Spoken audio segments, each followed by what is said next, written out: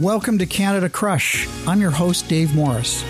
Each episode, we'll talk to great Canadians in business, sports, the arts, and elsewhere to discover and uncover their routines, their habits, and the tool set they use to prepare themselves for success at the highest level. Come on this journey with me as we find out what makes Canada and its people so remarkable. We can be a leader in the world on so many levels, from the environment to our multicultural aspirations. It's our 150th birthday, right? To try and figure out who we're going to be in the next 50 years. Supporting people, surrounding yourself with the best there is, really means gender equality and diversity, because you can't have great ideas and great inspiration surrounding yourself with only people who looked and sound just like you. Because when I was at Sony and sort of the hell was going to a handbasket there, people would say, well, Denise, you can't joke around with your staff. You're the president. And I'm like, you know what? Actually, when we're in times of great turmoil, it's good to be able to empathize with your staff and to find your team and your community through humor. Humor's always worked for me. That's the amazing voice of our incredible guest, Denise Donlon. If you follow Denise's career, you may remember her from the early days of Much Music, an on-air personality who interviewed some of Canada's and the world's greatest musicians. You may remember Denise as the president of Sony Canada Music, or head of CBC Radio's English language services. But long after this interview ended, I'm going to remember Denise Donlon, the incredibly open, honest, and humble great Canadian that she is. Denise has forged personal relationships with Leonard Cohen and Joni Mitchell. She's commanded the boardroom of Canadian business, and she's also married to Canadian singer-songwriter Murray McLaughlin. Her sense of pride in being Canadian is downright infectious. She's an advocate and leader around cultural diversity and gender equality, and she backs it up with firm action. I can hardly wait to see what business challenge Denise tackles next, because it's bound to be surrounded with success. I hope you enjoy this interview as much as I did in guiding it. And when it's finished, I hope you go and buy her recent memoir, because it is superb. And if you do enjoy this interview and you'd love to hear from other great Canadians, please head over to CanadaCrush.com to listen to all of our podcasts. Please be sure to sign up to our email list, and we will keep you current as new podcast interviews go live to air. As well, please like and follow us on Facebook at Facebook.com/Canada Crush Podcast, and we'll keep you informed of all sorts of great Canadiana throughout Canada's 150th year celebration. But for now, here's Denise Donlon. So Denise Donlon, welcome to Canada Crush. It's a delight to be here. Love the name, by the way, Canada Crush. We're going to crush Canada in a good way. We are, and we're going to crush it today. It's funny, by the time I usually sit down with somebody to interview them, I feel like I know them, and for a big reason, because I've tried to do, obviously, as much research as possible. Yeah. And in this case, I really feel like I know you, because your book, I got to tell you, I loved it. I loved it. What I thought was so spectacular, and we'll touch on a lot of this, is the fact that you were so open, but you were so positive, and wherever there were aspects in your life that were not positive, negative, you didn't linger long, and you moved on. Yeah. And for me as a reader, it was absolutely fantastic. So I'm thinking that any Canadian with a pulse needs to go out and buy your book. Thank you. Yes, please. Yeah. So the book is called Fearless as Possible. Under the Circumstances. Brackets, Under the Circumstances. So maybe the first question is, how did the name come about? Oh, well, it was an old Zosky thing. So Peter Zosky used to run, we all know him as Captain Canada, and he was a dear friend, dearly departed. But in 1972, he was the host of a show called This Country in the Morning. And they decided to do the first ever contest on radio, as I understand. And he was looking for the answer. He wanted a Canadian simile to the American expression, as American as apple pie. And so, as CBC listeners do, people were typing furiously and phoning and leaving messages, and there was a large debate ensued, and people were saying, as Canadian as maple syrup, as Canadian as hockey, as Canadian as Diefenbaker. so the winner was this young girl from Galt or Cambridge, if I'm remembering right, and she said, as Canadian as possible, under the circumstances. And Peter loved that so much.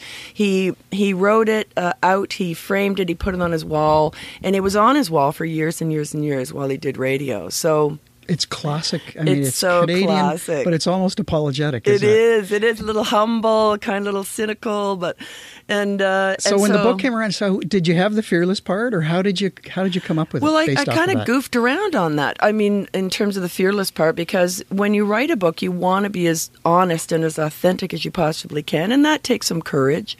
And I realized that there was, a number of different narratives that started to run through the book, and fearless became, kind of one of them, because people. I mean, I'm 6 foot tall. People, I can fake confidence pretty easily and stride into a room, but I'm seldom feeling very confident. So I have to find my bravery, my courage. It's a running theme. So yeah, and Peter wouldn't mind, because we were friends, and he wouldn't mind that I appropriated his contest. When you started the book, did you have an idea of a direction it was going to go, and what was that? No, it completely. The book was willful. So I was asked to write a book by my publisher, and I thought they just wanted celebrity stories. I could drop enough names to bruise anyone's toes. And so I thought, yeah, maybe I should capture some of those stories because they're fun or interesting, or maybe my son does want to know what happened on the Whitesnake Slide-It-In tour of Europe 1984 one day. But as I started writing, I thought, who cares about my celebrity stories? I'm not Oprah or Aung San Suu Kyi or Malala or anybody. So the book, it started to chart its own course. So the stories had to be about something. They had to either make me laugh or teach me something or teach the reader something. And so these themes that became, I think, part of the subtle narrative, which is, feminism, being a lady leader in traditionally male-dominated industries, humanitarianism, the whole fearlessness thing, the imposter syndrome, that kind of stuff, all started to bubble up. So, well, that's what I also found was interesting. You've already touched on it once or twice, the imposter syndrome, but also walking into a room and having to fake it. Was it hard for you to have the spotlight is going to be on you again by writing a book, or did you get so lost in the book? Explain how you got over that. Well, I think once you made a commitment, you follow through. So I agreed to write a book, and then it took 2 years, and I had to write every single day, whether I wanted to or not. I overwrote. I got to 1,200 pages, and my poor editor had to send me helpful notes like, I strongly suggest you delete this entire chapter. It's very helpful. Or, I strongly suggest you rewrite this entire chapter. One of the things that I loved is, so music was such an important part of your life, and I'd love to actually jump into some of that.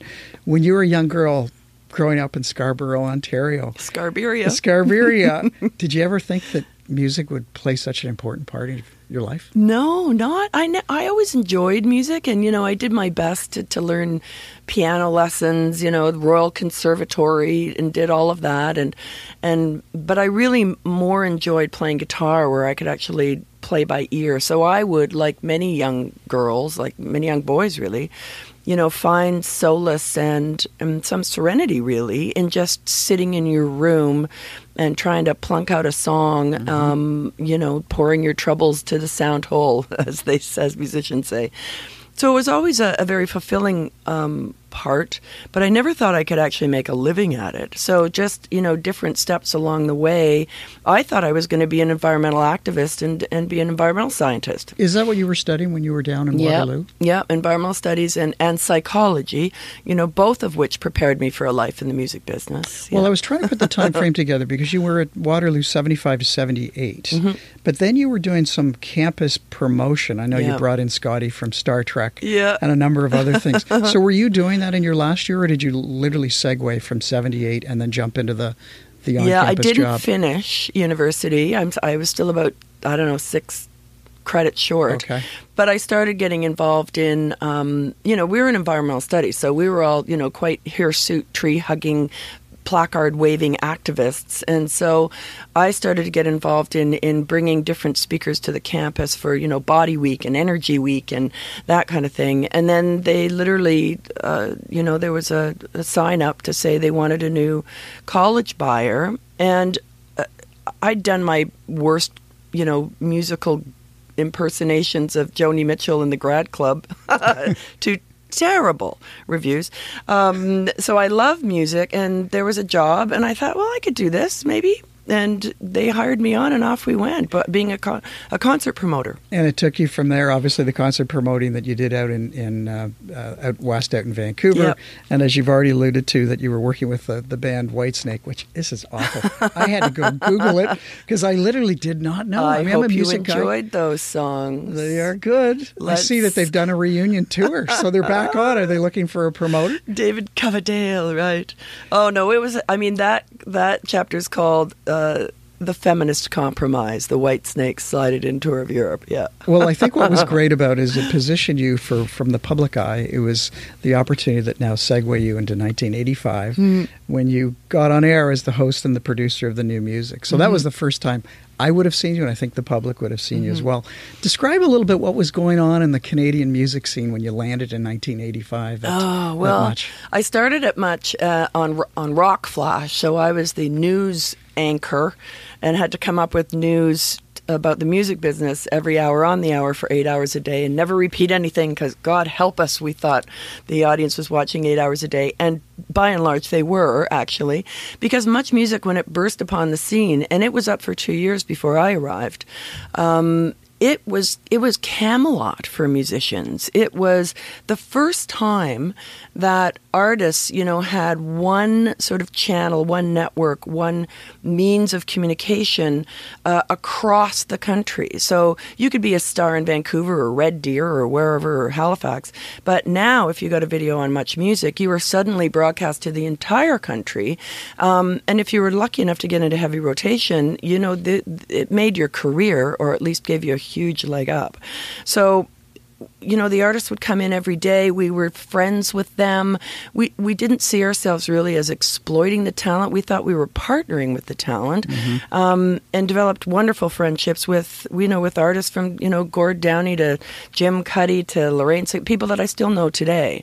So it was really Camelot for them as well as for the audience. It would suddenly be, sitting in their room in medicine hat going, what is Boy George on about? Yeah. What is so that? Interesting one, and maybe you can help fill a little bit more gap on this as well. Jim Cuddy, Blue Rodeo, of course. So Jim and I were at the same high school together. Oh, and really? I know when those guys got out on the road, they went down to the States, they toured across Canada as much as they could have, pieced together what the music was able to do for them. Now, as you say, video-wise, putting them on the air. So was that an example of a career? So Blue Rodeo, their label was about to drop them, actually. And it was Warner at the time, and Dave Tollington, who was the promo rep. I mean, they'd put that record out. Try was the song, the single. Phenomenal. And then Jim still hits that note today.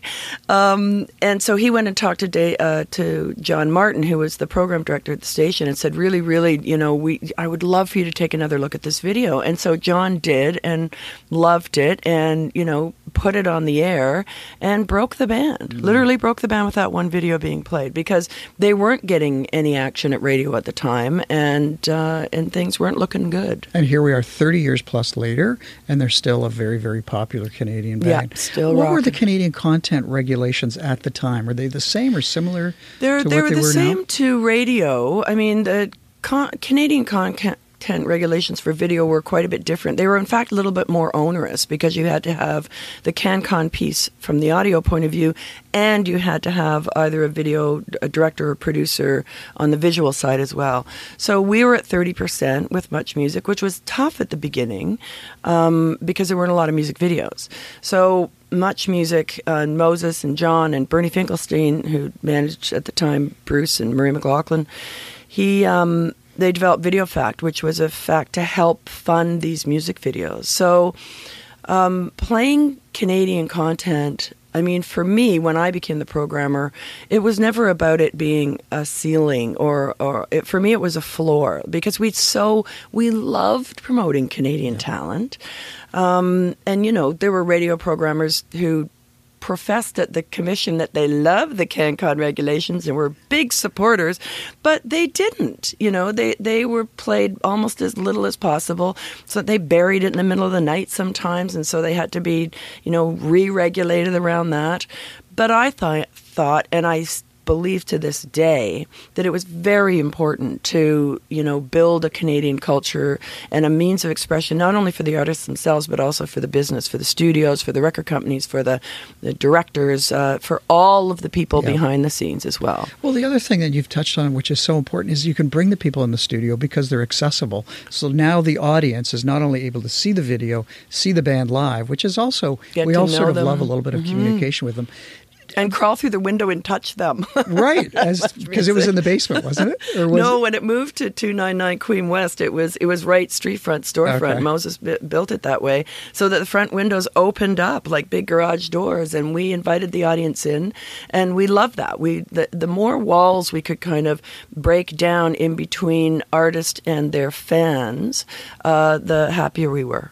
There was a part in your book where you talk about I think it was 2015, where 7 of the top musical acts on the Billboard Music Top 10 were Canadian. Mm-hmm. So has that CanCon rules and regulations continue to pay dividends for Canadians? No, I think it has. I mean, and people argue about the CanCon regulations constantly, particularly as the global content barriers become, less tangible with, access to anything you want, whenever you want online. But I still think they're very important because, at the time at Much Music, we did a calculation, or we'd read a number that said that 85% of the content that we were seeing on screen-based media was foreign content. So I'm sure that number is closer to 99% at this point. And it's not, the U.S., it was a problem in the U.S., especially when I went to Sony, because the Americans would say, well, that's not really a hit. They're just playing it because they have to. And they really saw that 30% CanCon as protectionist, right? They used to call us Canuckistan, and they were 30 spots that their artists couldn't get. So there was always a little bit of friction around it. Bryan Adams famously, when Everything I Do It For You wasn't CanCon because he co-wrote it with Mutt Lange. I mean, and Stompin' Tom sending back his Juno Awards. And I mean, everyone always argues about it. But for me, I think it's important because we do live next to the biggest cultural producer in the planet. And, we speak the same language aside from the French piece. And we have to support our own stories. And it's not protectionist. It's simply give it a leg up because the economies of scale are so against it in the first place. Do you remember the first time you went on air? And I'm trying to get a sense for somebody who, again, self-described, not having any confidence. Imposter syndrome. How did you burst through? Oh, I was awful. I still hate being on air. I love doing the work. I could, research an artist forever and ever, amen, and then do the interview and then go into the editing bay and not know whether it was light or dark when I came out because I love the craft of it. But actually standing there with a microphone in my hand with a light and say, look at me, it's like, no, shoot me now. And some people love it. I mean, they're moths to the flame with it. Yeah. But what I became appreciative of, I mean, I was, celebrities were tiny people with large heads and shiny hair and perfect teeth. And I was 6'1". Somebody called me in a review, "You're an angular giantess." That was nice. And I was older than most of the people on the air. I had a lisp and I had a gap in my teeth and I had to perm my hair to do my best mullet. Well, the gap closed after a while, and thank you. But at the time, I just thought I was the most unlikely candidate in the planet. But I love doing the work, and I'm that going to keep coming back through. to this theme because, honest to God, it's what you have just described and what you have done in success in your career. It's a wonderful study. So we're going to keep poking away a little bit on this. Should I lie down so you can take notes? That's great work. Was there a defining moment, though, when you finally said, because you had to have gotten comfortable at some point, was there a defining moment that said, okay, I've got this, I can do this? No. I'm still nervous. I mean, I go to a conference and somebody's speaking on stage and they say, any questions? And I'll walk up to the microphone and my heart will still be trying to beat out of its chest. But what happened for me was, when I was at the New Music, it was a time of great artist activism, right? Sting was in the rainforest, and R.E.M. was doing Greenpeace, and Geldof was doing Live 8 for the first time, and Peter Gabriel was on tour with Amnesty International, and Bono was yelling at Canadian prime ministers. So for me, the first time I went to the Mandela at 70 concert in London, and, artists were saying, well, we're here to wish Mandela a happy birthday. He was still in jail at the time. And I couldn't understand why nobody was actually speaking the truth, but it was because they were worried about the messaging. And so I went down to the anti-apartheid office with Basil, our lovely cameraman, and we actually really dug deep into the whole apartheid and how music was a form of communication against oppression, etc. And that was the moment when I thought, I can overcome my own insecurities about being on air, because I think what I'm doing is valuable for the democracy, for our social justice, for the artists themselves who were passionate about issues. And so that gave me the courage where I lacked, the self-esteem around it. So purpose, content, the information that you're accumulating. So with that, what was your favorite interview on air? There's a million. Joni Mitchell was one of my favorite interviews ever, only because, she was one I would study for days, right? You knew because, her well. And I don't put the genius word against a lot of artists, but I would with Joan, because she's on so many levels, from visual arts to writing to performing and all of it. So she was, I was nervous, of course, but she was better than I imagined. And there was a lot of, horrible interviews too. Yeah, was there one that sticks out? Chris Isaak, stormed out of an interview. It wasn't my fault, actually. It was really, it was innocent. I asked him a question about Elvis, and because we were collecting questions about Elvis, and apparently in America, which was unbeknownst to me, was his song "Wicked Game," where he's, it's the black and white and he's rolling around on the beach, gorgeous video. He'd been compared to, negatively to Elvis, a wannabe, and so he stormed off. And then he sent me an apology postcard the next day. Dear Denise, I'm sorry. The sun was in my eyes and my underwear was too tight, and the dog ate my homework, and blah blah blah. It's in the book, but sometimes you interview artists that you revere and it doesn't work. And I didn't revere Chris, actually, but sometimes it doesn't work out the way you want it to. And, I talk a lot about the art of doing interviews in the book because it's a construct, it's artifice, right? You sit across from somebody you've never met, and you hope that they will tell you things they've never told anyone before.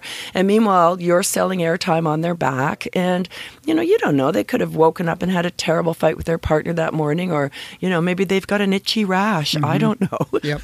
And you don't find out maybe till later when they send the postcard. Yeah. You described the time that was Camelot, and it clearly had to have been. And it was all big growth, big positivity. What did you learn about? You were starting to develop business skills at that stage as well, because you were also vice president, general manager in the 90s. What sort of leadership and business skills did you start to pull away from that experience? Well, I started to recognize the importance of, brand's a big word now. It was not really a big word then, but it's like you have to protect your brand at all costs. And if your brand, and the brand I think we developed was this level of trust between the audience and the channel. The audience thought it was their channel.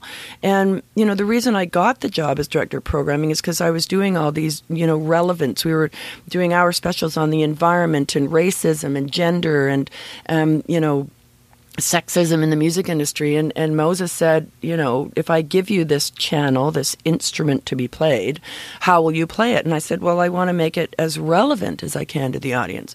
So we embarked on, AIDS events and PSAs around the Kids Help Phone and our federal election coverage and media literacy. And they all sound like, shouldn't you just be playing some Madonna and Guns N' Roses videos? And yes, we played those and we still had fun and we still love to rock. But at the end of the day, I think we inserted a lot of issues and ideas into the conversation with the audience that struck a chord with them. They thought we cared about them, and we did. And we wanted to hear their opinion, and we included their thoughts. I mean, this whole idea of interactivity, now with social media and everything else, I mean, everyone's expected to have a two-way conversation. That was new. You know, Moses' idea of opening the windows and all of those interactive specials and stories and opportunities that we presented made the audience believe that Much Music was their channel. And so the loyalty was there, which led to great advertising revenues, which led to subscriber rates, which led to a very buoyant, profitable channel. Beautiful circular relationship of profitability in business. Yeah. And do you remember at the time knowing that, or is this something that you sort of look back on and reflect and think about? Yeah, Did you know? No, I didn't know at the time. It was evolution. I learned it, and I was aware of it as I was You were there. enjoying it. Well, yeah, because I was in advertising and marketing meetings every week, and I knew what was going on. You know, which isn't to say we were all holier than thou. We used to do these snow jobs, you know, where we'd go to mountains and we'd put artists on the top of windy, snow-swept and try and make them sound good. And, you know, to have hilarity on the hill. And the advertisers would say, you know, well, that's all very nice and it's lots of fun, but, you know, everyone's in puffy jackets. It's just not sexy enough. And I was like, okay, we should do more hot tub scenes. And then we eventually did a sand job in Florida as well. So you have to balance it out, right? So growth, profitability. What about people? Were you in charge of a fair number of people at the time? Yeah, we were. What was your leadership skill like if someone were to say, you know, I worked for Denise and she was? What? You know, I hear from a lot of people, and I'm so grateful. It would have been about inclusion and support, really. I mean, I love to work. I love to hire women. Love to support. And at Much Music, it wasn't like, you know, and this is how you do it. I mean, we literally were thrown on the air, or here's your camera, figure it out. There wasn't, you know, we didn't have the luxury. It was luxury of any training. We just sort of learned on the fly. We learned on the fly. But what a learning environment, especially again because of the growth. It was fantastic. And so, and you know, even when you hire on-air personalities, it's like, do they have spunk? Do they have curiosity? Yeah. Do they have energy? Do they, you know, you can teach somebody all the rest of that stuff, you know, the mechanics of making content in television, but you can't teach, you know, Good the attitude. vibe and the attitude and the energy and particularly the curiosity. Yeah. So a lot going on. You've also, in that period of time, you got married to Murray McLaughlin, great Canadian folk artist. You had a son. Yep. You had a lot going on in your life. Did you think about balance at the time? Well, you know, as I look back on it, and there's a chapter in the book called Work-Life Balance is an Extreme Sport. And it is an extreme sport. So, I mean, I was just running as fast as I could, trying to stay in place and do what I thought was right. It is a juggle, you know, with family and with a young son, and luckily my mom and, you know, Murray'd go on the road a lot, and then it got really hairy. But we all, you know, chipped in and did whatever it really took. So having a support system is really, really, really key. And now as I look back, I mean, I felt terribly guilty about not being there all the time with Duncan. But, you know, women, you know, we do have to run faster and jump higher. We do have to, it's that Ginger Rogers. Yeah. I mean, I almost called the book Backwards and in High Heels, except for I never wore high heels. But I looked at that Ginger Rogers, a Ginger Rogers movie just a little while ago, and I thought, she is doing everything Fred Astaire did, backwards and in high heels, but the only thing she didn't do was lead. He always led. Yeah. So, you know, as women, as we're struggling, you know, in as I said, traditionally male-dominated industries, to, you know, to find those opportunities and to sort of hit it out of the park, we do have to work harder. It's still the case. And the numbers are terrible when it comes to CEOs and boardrooms and politics. I mean, we're all in the low single digits. Is it a conversation you've always had? Even back then, you were having that conversation out loud about gender equality? Yeah, for sure. Absolutely. Particularly when it came to the music videos, because, you know, this was a time when, you know, we did a lot of Too Much for Much media literacy programming on this. These videos were coming in and the women were wearing, you know, next to nothing. And I would say, is there a fabric shortage in LA? Is that what's going on? Where, you know, did those women dance or, you know, 30 women surrounding one lead singer because they were emancipated, or were they being exploited? Did they have a choice in that? And so for me, what I learned was, you know what, ladies, do what you want. Just make sure it's what you want. And I know I'm coming from a very entitled position where I could make those choices. I've quit jobs because I didn't have the freedom to be able to do what I thought was justifiable or balanced or right. And I know that there are a lot of women around the world that don't have that opportunity, and which makes the rights and freedoms we have here in North America all the more worth protecting. Good for you. Keep fighting it. Before I move over to Sony Music, I just want to say ask if 20-year-old Denise Donlon was standing in front of us, what advice would you give her, knowing now what was going to unfold over the next 24 years? It would just be, like what my mom always said to me, stand up straight, right? Because, that it's okay to fail. I think that would be the advice. You know what? It's just okay. Do your best. And if you fail, it's that song, dust yourself off, pick yourself up, start all over again. Yeah, good for you. It's important. In 2000, Sony Music Canada came knocking. 15 years at Much, and they came after you for president of that group. The music industry had been flourishing. It looked like what was going to be an incredible opportunity. And I know when I read the book, the part that really resonated with me was an opportunity to take Canadian talent and to develop them. Describe what happened, though, once you got into that environment. It was December of 2000. And, I was really looking forward to Sony Music because, as we said at Much Music, it made lots of money, but it was part of the overall Chum organization. And just because you made the money didn't mean you could keep it. So we would say that old expression, we were throwing nickels around like manhole covers, And so I thought, Sony Music, it's a big company. I could fly business class. I'd be looking forward to that. And, hanging out with Bruce Springsteen. But when I went, literally, and I hope it wasn't a cause and effect thing, but it literally was the moment I walked through the door, the bottom fell out of the business globally.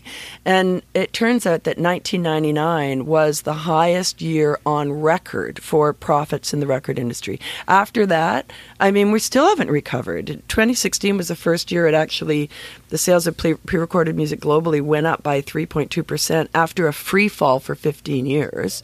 And it was only up by 3.2%, which is, a rounding error in any other business. And in your book, you had one word, the reason that the music industry, the bottom fell out was because of Napster. Yeah. Well, Napster was only one. So it was the beginning of illegal file sharing. And, it wasn't the whole cause, but what it did was it revealed a lot of challenges that the music business had already. So when I went there, Napster was very soon, he's a disruptive little Dickens because it was a business that suddenly was competing with free. Right? Yeah. How are you still trying to sell a $20 CD when, and kids would talk, what do you mean you bought the new Pearl Jam? I would have burned that for you for $2. You're an idiot. So, and the record industry at the time, I read this stat or this survey that said, we were hated. The number one industry that young people loved to hate was the tobacco industry. No, they were number two. We were number one. The record industry was number one. Well, because suddenly it was, sticking it to the man and you're making me buy this $20 CD and there's 20 bad songs on, and I only wanted the one song. And I go through it. It's quite complicated, but I do take a few pages and run down the list of mea culpas that the industry, where we put a foot wrong and also where we were putting feet right as well. The industry had become very, very commercial, very quarterly focused, right? It used to take years to develop an artist, and now the artist was expected to have a hit right out of the box. And if they didn't have a hit, they were dropped and the record, would move on. It became very formulaic. It became very style over substance. And so there was a lot, in the record industry when the illegal file sharing started. was arrogant about it. We thought we could sue our way out of it. And no, this was a technological disruption on a massive scale. Yeah. And once that genie was out of the bottle, the fans weren't going back. 16 years to recover with music streaming, online music purchasing. Are we getting closer now to a model that's compensates the musician and is affordable to the buyer? Like, what's the model? Yeah, we're not there yet. We're not there for the artists. I think that, artists thought, and many people thought, that, all these new, shiny, new technological, new do-it-yourself tools able to put my song out online and reach the world, right? Which kind of reminds me of that Steve Martin goofy movie where he gets his name in the phone book and everyone will know my name. Right? Just because you can put a record out doesn't mean people are going to beat a path to your door. And it's turned, you can get a lot of exposure, but you can die of exposure. And the notion of the starving artist has never been more true. So once you pull the ability to make money from selling the physical product, the CD, out of the mix, then you give away your music in order to build an audience so that they will come to see you live at the same time as live venues are closing across the country because the real estate is too high. And so there's less and less places to play. And, so they have to sell merchandising, they have to sell CDs off the back of live performances. And it's turned these artists into hustlers, right? They're online constantly. They're tweeting to their fans. They're engaged in social media. They're putting out a lot of content quickly so that the maw can be fed. And what does that do to the art at the end of the day? Like, I don't want my young, fabulous singer-songwriter to be spending her 10,000 hours, building her fan base on social media. I want her to be honing her craft. Yep.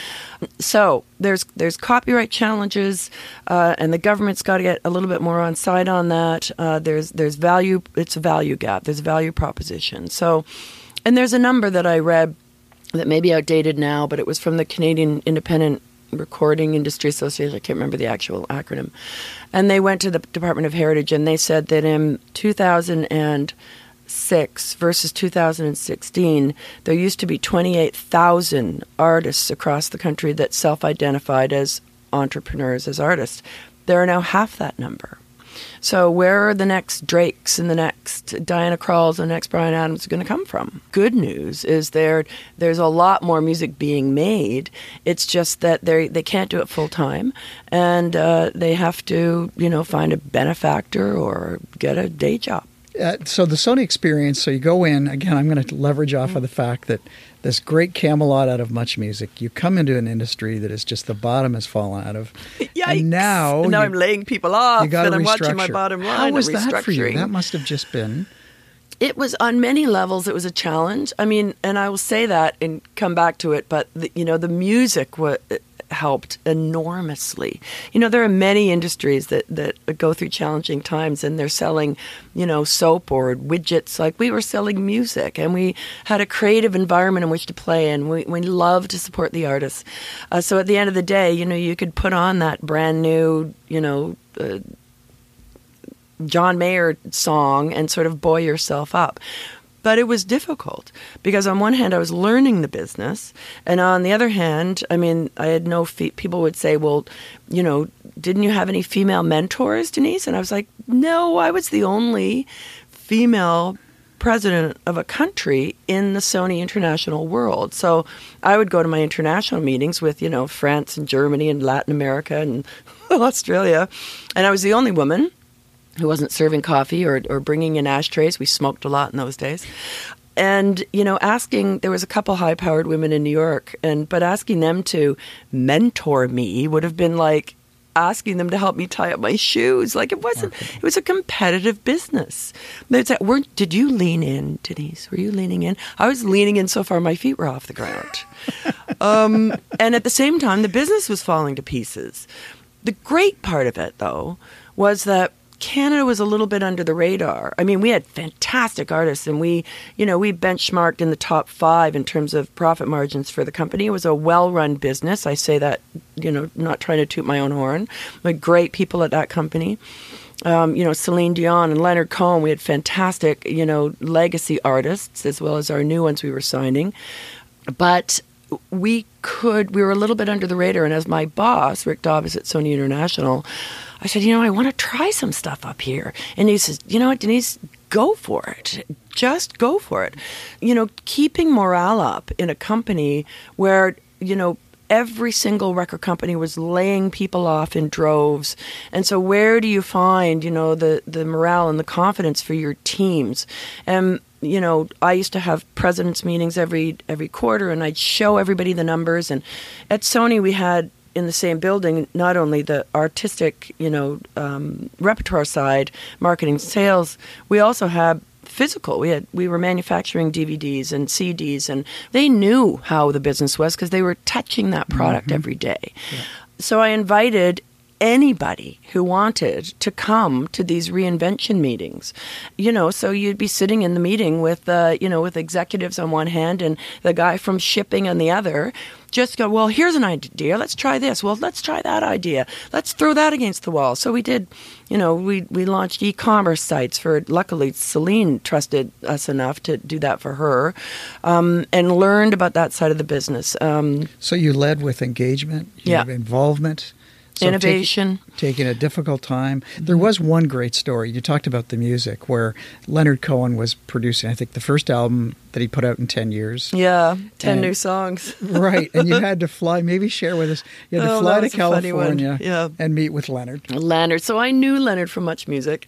And he was one of those ones, that he would come in and I would interview him, and having read everything he ever wrote and, listened to everything. And anyway, but he hadn't done. He'd been up on Mount Baldy with with Roshi for years and years and hadn't put anything out. And Leonard was a good moneymaker for the company. He could outsell Michael Jackson in places like Norway and Finland. I was flying to L.A. He was going to meet us the next day. This is myself and Ian McKay, business affairs manager, and we were going to be the first in the world to hear this new record, 10 new songs. So after 10 years of absence. After 10 years of absence. Deal. It was a big deal. And, the record company around the world, they knew they had a record, so everyone was counting on, selling a certain amount of units and making some money and on and on. So I landed in Santa Monica, and I was pretty frugal because the industry, as I said, was having a rough time. So it wasn't a great hotel, but it was a good hotel by the beach. And I phoned Leonard, and he said, I can't come over because we're going to have to postpone. And I'm like, well, I've flown all this way. He said, well, I don't have an engineer because it's a bank holiday. I was like, okay. Well, what about Sharon? Can't she push the buttons? Well, no, I can't locate her either. And I said, Leonard, I can't. I have to go to Vegas.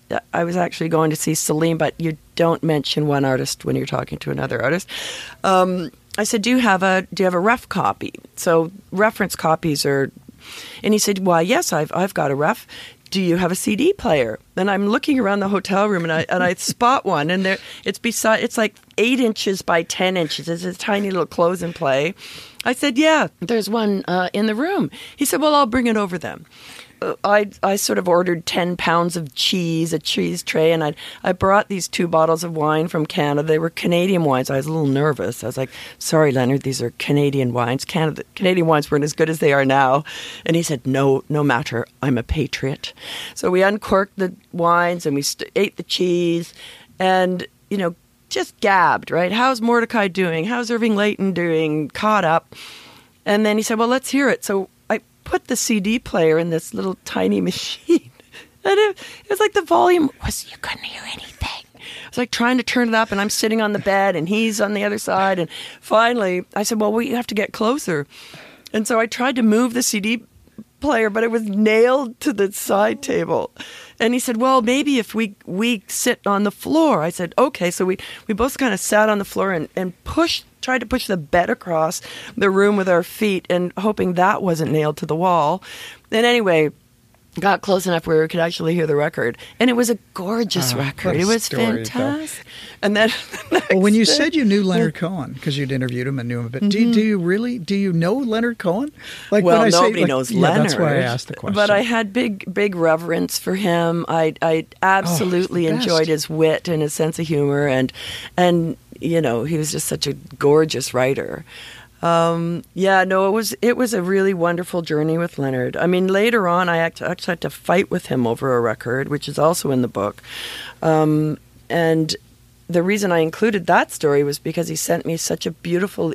We literally had a fight. He was yelling at me so hard.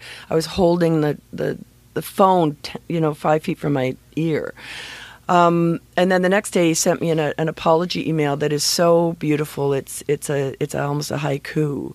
So I put the story in and I worried about it and I cut and pasted it and sent it to Leonard. And this was about a month before he died. And I said, Leonard, I want to put the story in the book. And then sort of, press send on my computer and then had a large glass of wine, nervous.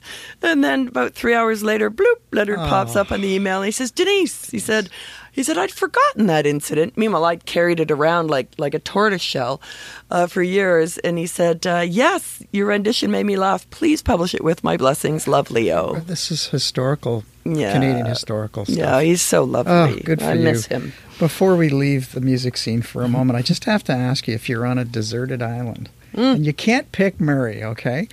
3 favorite Canadian Murray's albums. latest record's pretty good. Is it? Well, okay. We'll put him in as the 4th. 3 favorite, if you have 3 favorite Canadian albums, if you could take with you. Canadian albums. Well, I would take Joni Mitchell Blue because, those were the years I was so young and it was such a seminal record.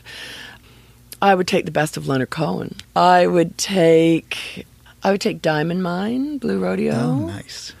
I would take... Is there a best of Diana Krall collection I can take? Could be. Well, you've already had your 3, but we'll slip her in as the 4th. Okay. How about international? If I took you outside of the Canadian... Well, then I would go for John Mayer, Born and Raised, because it's just one of those records that I put on my, CD player when I'm driving to the cottage and just sing my head off with my son. He loves it too.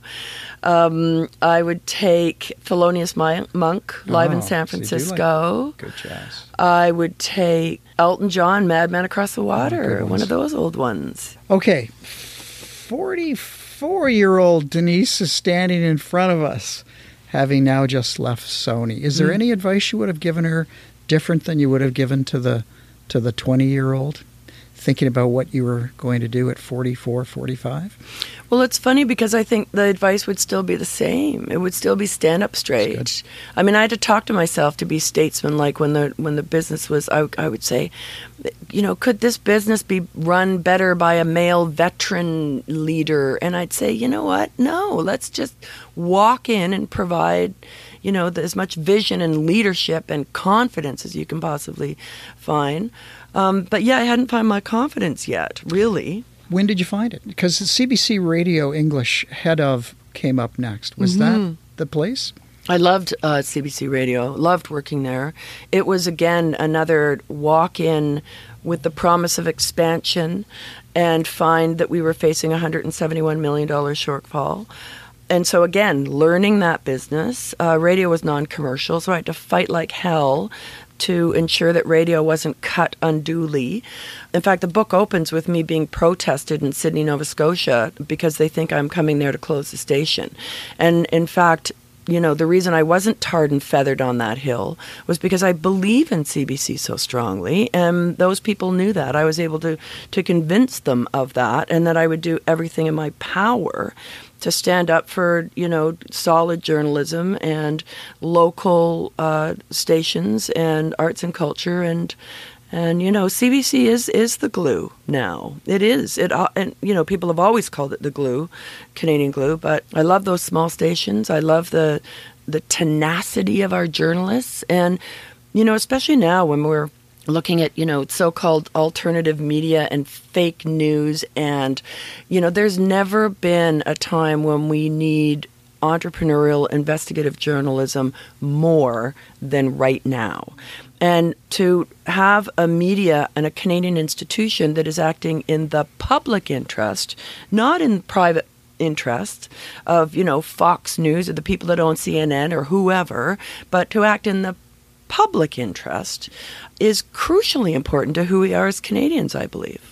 You had a great quote. It was, you referred to yourself as a pom-pom waving Canadian cultural nationalist. I've got my pom-poms with them. No, they're CBC implied. is the perfect place for that to have happened. Yeah. What was that experience? Because it's interesting to listen to you. Mm-hmm. The strength and the tone of your voice around the CBC is completely different than it was around Much Music. Camelot versus now this go-get-'em leadership. Like you just have developed an incredible skill set. Well, on one hand, it comes from experience, right? Yeah. You learn how to read a P&L and to understand the business and where the money's coming from, and you learn how to navigate complex organizations. I had to learn at the CBC that, that people just wouldn't do what I wanted just because I wanted them to, right? Doesn't work that way? I know. It was like, let's take the hill. Come on, everybody. Because CBC was a large organization and because there were so many stakeholders, from the president to the board to the audience and all of the, the unions and everybody in between, that it was a very process-oriented place. So, and Richard Sturzberg and I, we didn't agree on everything by a long shot. But he loved to surround himself with passionate people, and he loved a fact-based argument. So I learned, even though I was sort of passionate emotionally, that in order to state my case for small stations, for current affairs programming, etc., I had to build a fact-based argument and present the empirical evidence. And the great thing about him is I could go in and slam the door and we could go. And sometimes I would win. But the research was in your DNA at that stage, well, right? You had done research from Much Music through, this was... So I knew how to do it. I knew how to build a business case now. So I wasn't just operating on instinct anymore. I was operating on, experienced business navigational skills. So Denise, helpful. Balance. There was a part of the book where I think it was at Sony where you'd had some flare-up with some anxiety. Mm-hmm. How do you cope with that, or what skill sets did you learn to cope with that and create balance? Well, I think that you have to learn to forgive yourself, that you're not always going to make the right decisions all the time, and that you're never going to have balance. You just won't. It's like triage, right? It's like, we're going to deal with that one over there because it's bleeding most heavily, and we're going to put that one aside because we can deal with that later. So it's more of a juggle, and you're not going to... I think balance can be achieved over time, but you have to be conscious about it. And the coping mechanism was really like wear a mouth guard. Really? Wear a mouth guard. Wow. The dental work I've had to have because I I took my stress in my teeth. And wear a mouth guard. Wow. Fascinating advice. What now, Denise? Right. Where are you at? Well, I don't know. That's a good question, and I'm sort of grappling with it a bit because the book's been out for, about 4 or 5, maybe 6 months now. So I promised that, when the book was released, I would give it some time to talk about it for the publisher. And then I just got back from India, and I'm like, okay, now what are we going to do next? What's the third act going to be? And, I say in the book, because I tend to, the reason headhunters call me now, typically, is because it's an organization that needs what they call transformational efficiencies, right?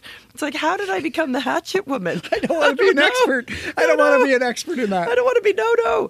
And because I've always kind of had a foot in two canoes, I'm very sort of, I thrive in creative environments, and yet I also have a really good business sense too, I think. Yeah. So the next chapter's got to be something that actually feeds my soul as well. It has to be something that makes a contribution. So based on that, two words that are swimming around in my mind, growth opportunity, maybe you've touched on that, and fun. Yeah, it's got to be fun.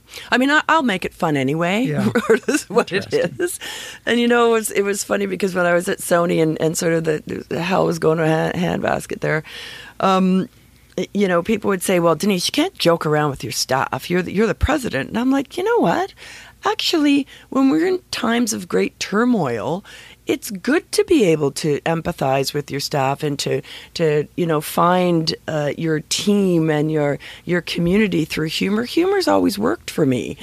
Yes, you have to be statesman-like, but you have to still be a person at the end of the day. Yeah, I remember reading that, and there was another part, maybe it was in the same paragraph, where you said both humor, but you also liked people to like you. And I wanted people to respect people. Part of it as part of the leadership. Yeah. And, you go into some businesses where people are arrogant. They don't return their phone calls. They believe in their own hierarchical status, and they treat the people who work for them abominably. And I have learned all these years that you don't get the best out of people. People say, well, you have to pay them well. Yeah, you have to pay what people are worth. But you get the best out of people because you know how to value them, because you know how to support them. And then they'll walk through fire for you if they feel valued.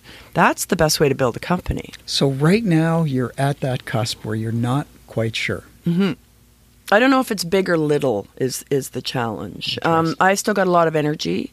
Well, that's the thing. That's that's why why I was so excited to be able to sit down with you as well, because I know there's just way too much in the future for you. Well, I hope so. But it has to make a contribution. It has to be fun. It has to feed my soul, and hopefully, you use your powers for good. We have so many people of all age categories that are listening. What advice do you give a Canadian always striving to be their best? Oh, you just have to go for it. You just, do work as hard as you possibly can. Do your homework. Go for it. Believe in yourself, which may be the hardest thing to do. And if you fail, pick yourself up. I mean, I have such huge fondness and regard for Canada. I mean, we can be a leader in the world on so many levels, from the environment to our multicultural aspirations. It's our 150th birthday, right? To try and figure out who we're going to be in the next 50 years. Supporting people, surrounding yourself with the best there is, really means gender equality and diversity, because you can't have great ideas and great inspiration surrounding yourself with only people who looked and sound just like you. Canada, we're sitting in what is arguably the most multicultural city in the world. Success as a thriving, embracing, I never use that word tolerant. I think it's a short-sighted, passive-aggressive, it's not embracing enough word, but a society that celebrates our differences. It won't happen because we wish it. We have to work at it. Mm-hmm. And that's going to take a lot of work on so many levels. But we can do it. We can be the best in the world, because I think we already are. Any of those headhunters just haven't presented that job that you've just described, taking a leadership position internationally, would be perfect for you. That would be fun. It would be. I do like working globally. Okay. As I mentioned off the top, the book is Fearless as Possible Under the Circumstances, in brackets. We've just scratched the surface here. It's a story of living with positivity. It's doing the right thing, and I think it's pushing for things like gender equality and so much more. So everybody listening, get the book. And thanks, Denise, for sharing your time, your honesty, and your wonderful story with Canada Crush. It was my pleasure. Thanks, David. It was a delight. Yeah, good. Thank you. Yeah.